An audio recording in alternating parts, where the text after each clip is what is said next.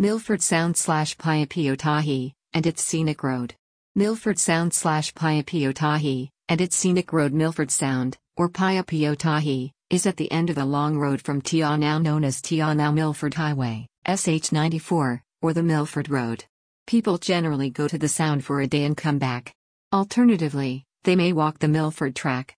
But you can also spend a week or so in the Milford area just doing day trips off the Milford Road, which is actually one of the most scenic roads in the world. And in fact, this is really the best approach if you aren't doing the track.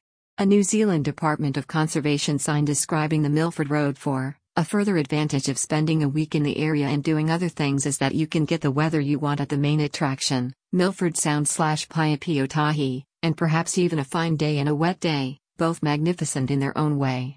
On the fine day you can see more, but on the wet day the waterfalls are bigger. Milford Sound/Piopiotahi on a fine day and on a wet day. At the head of the Sound there is a small tourist township and terminal with 5 different boats. In fact, there's enough to do at the Sound to keep you busy for both the fine day and the wet day. Of which the first may be only occasional, and the latter plenty, especially when you are west of the divide, that is to say, the main divide of the Southern Alps/Piopiotahi, which is encountered halfway along the Milford Road. Rain or shine.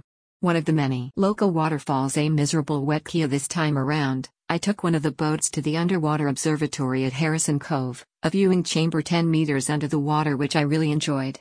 The surface layer in the Sound is dark, so the viewing chamber seems to be much deeper than 10 meters, and you can see deep water species in the gloom. A view from the underwater observatory. The sailboat that plies the Sound is another good option. And there are kayaking and diving expeditions as well. You can get special deals on the web if you book at least 3 days beforehand. The Milford Road, from Tia Downs to the Sound. Tia Downs is 33 kilometers from Tia Township, along the eastern shore of the Great Lake of the same name. It's the township from which a ferry leaves for the start of the Milford Track, and also from which the Milford Road leaves the lake shores for Milford Sound/Piopiotahi.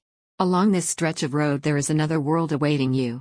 According to the government website 100% Pure New Zealand, the first major highlight is the Eglinton Valley, which was once filled with glacier ice. The valley has steep rock sides and a flat, golden tussock floor. It's a surreal place. Further along the road are the Mirror Lakes. On a still day they display a perfect reflection of the Earl Mountains. Then you'll come to the Avenue of the Disappearing Mountain, where an optical illusion causes the approaching mountain to get smaller rather than larger. When you reach Lake Gunn, stretch your legs on the Nature Walk, an easy 45-minute loop track. The Homer Tunnel signals your descent to Milford Sound. This tunnel, which is hewed from solid granite, took nearly 20 years to complete. From mouth to mouth it measures 1,270 meters. Before you reach Milford, get some fresh air on the 20-minute walk that leads to the Chasm, a spectacular waterfall where the Cledell River has scoured its way through solid rock. The website adds that the Milford Road is a winding mountain road and takes much longer to drive along than you might think. East of the divide, it follows the course off Eglinton River and its headwater lakes Lochie, Fergus and Gunn. To the west, it drops into the valley of the Hollyford River, Wakatipu, and, once through the Homer Tunnel, into the spectacular, vertical-sided Cledell Valley on the way to Milford. Each of these 3 valleys is progressively more rugged, from scenic in the Eglinton to epic at the Cledell Valley and Milford Sound, Piopiotahi end.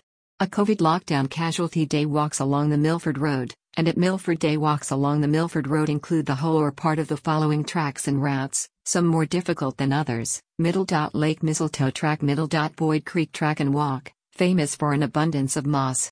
Gets difficult if you go far. Middle. East Eglinton Track, challenging. Middle. Dorey Pass Route, challenging. Middle. Hut Creek Track, difficult. Middle. Mistake Creek Track, difficult. Middle. Lake Gunn Nat Ure Walk, Middle. Key Summit, via a section of the Rootburn Track, Middle. Lake Marion Track, from a couple of km up the Hollyford Road, Middle. Falls Creek Route, Middle. Gertrude Valley Track, which is followed by a more difficult route to the Gertrude Saddle, Middle. The Chasm, Middle. Grave Talbot Track, which can be shortened to a stroll on the Gulliver River, Middle. Tudoko Valley Track, Middle. Milford Foreshore Walk, Middle. Milford Sound Lookout Track. Some of the most beautiful day walks in New Zealand are in this area, notably Lake Marion, the Gertrude Valley and Key Summit, Lake Gunn, the Lake Gunn Nature Walk, Lake Marion, Marion Creek at Lake Marion, Rootburn Track. Sign accommodation at Tia Downs. The Lone Moose Backpackers caters for those who like fixed accommodation or want some R&R along the Milford Road itself. There are 9 campsites. Heading out from Tionao Downs, the campsites are Middle. Walker Creek, Middle. Otera, Middle. Mackay Creek, Middle. Deer Flat, Middle. Knobs Flat, Middle. Kiosk Creek, Middle. Smithy Creek, Middle. Upper Eglinton, Middle. Cascade Creek. At the south end of Lake Gun, all are publicly owned apart from Knobs Flat, a commercial venture where you can have showers on a casual basis for $5. A 10th campsite called the Lake Gun campsite is marked on maps at the north end of Lake Gun. But as of the time of writing, it has been closed for the last few years, and the Cascade Creek campsite has been enlarged instead. The campsites range from ultra-basic fishing spots to highly serviced, though none have powered sites for caravans as far as I am.